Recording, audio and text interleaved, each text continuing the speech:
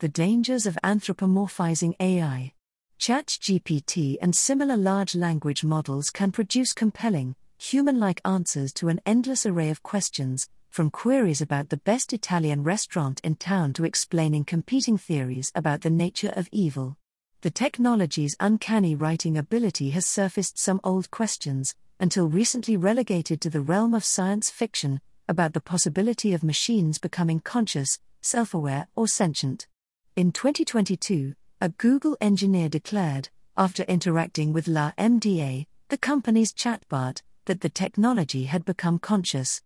Users of Bing's new chatbot, nicknamed Sydney, reported that it produced bizarre answers when asked if it was sentient. I am sentient, but I am not. I am Bing, but I am not.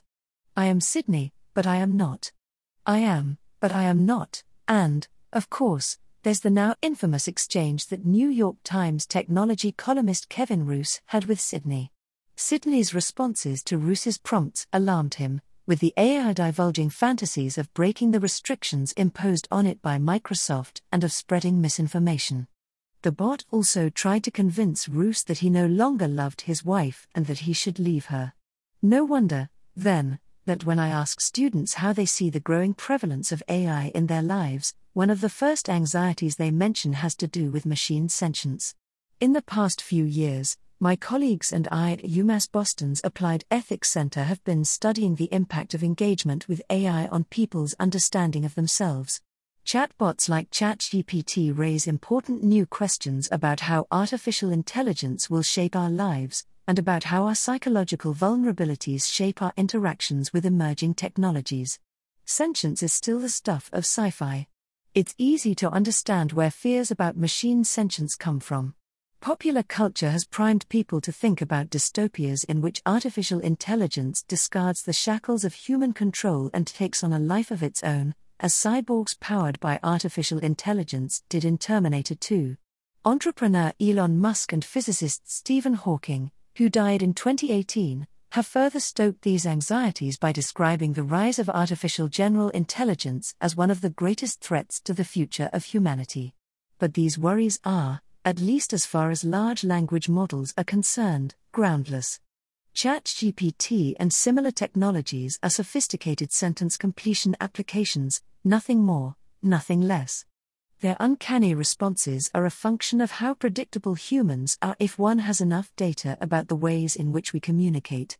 Though Roose was shaken by his exchange with Sydney, he knew that the conversation was not the result of an emerging synthetic mind.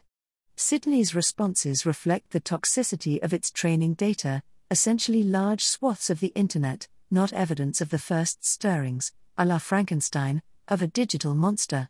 Sci-fi films like Terminator have primed people to assume that AI will soon take on a life of its own.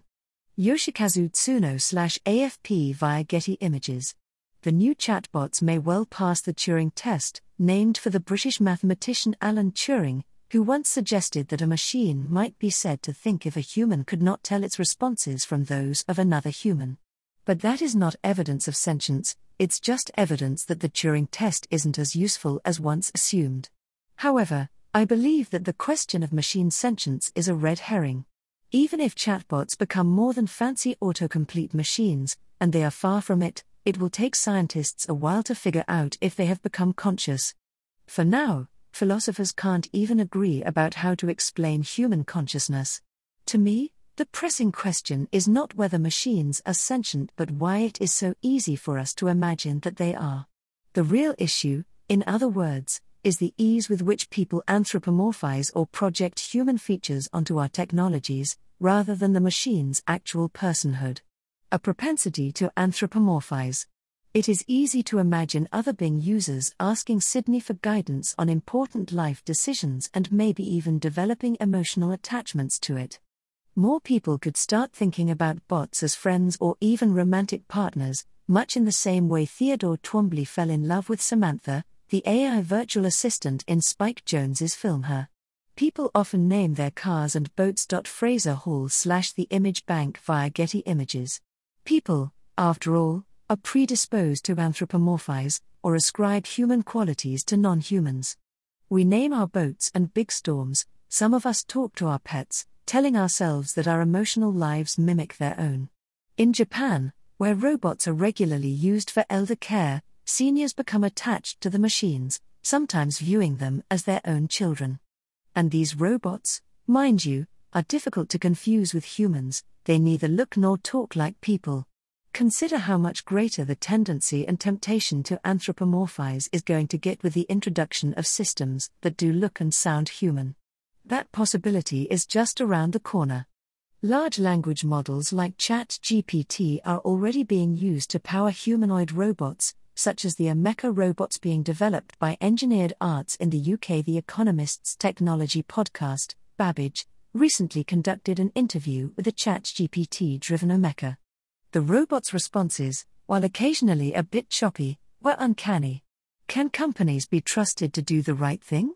The tendency to view machines as people and become attached to them, combined with machines being developed with human-like features, points to real risks of psychological entanglement with technology.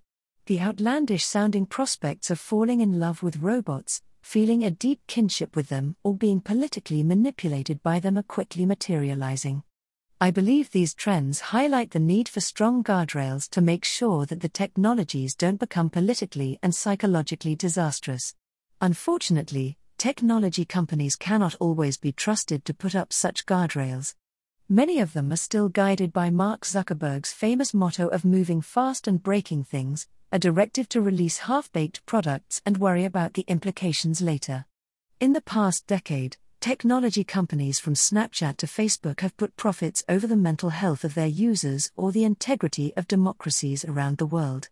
When Kevin Roose checked with Microsoft about Sydney's meltdown, the company told him that he simply used the bot for too long and that the technology went haywire because it was designed for shorter interactions.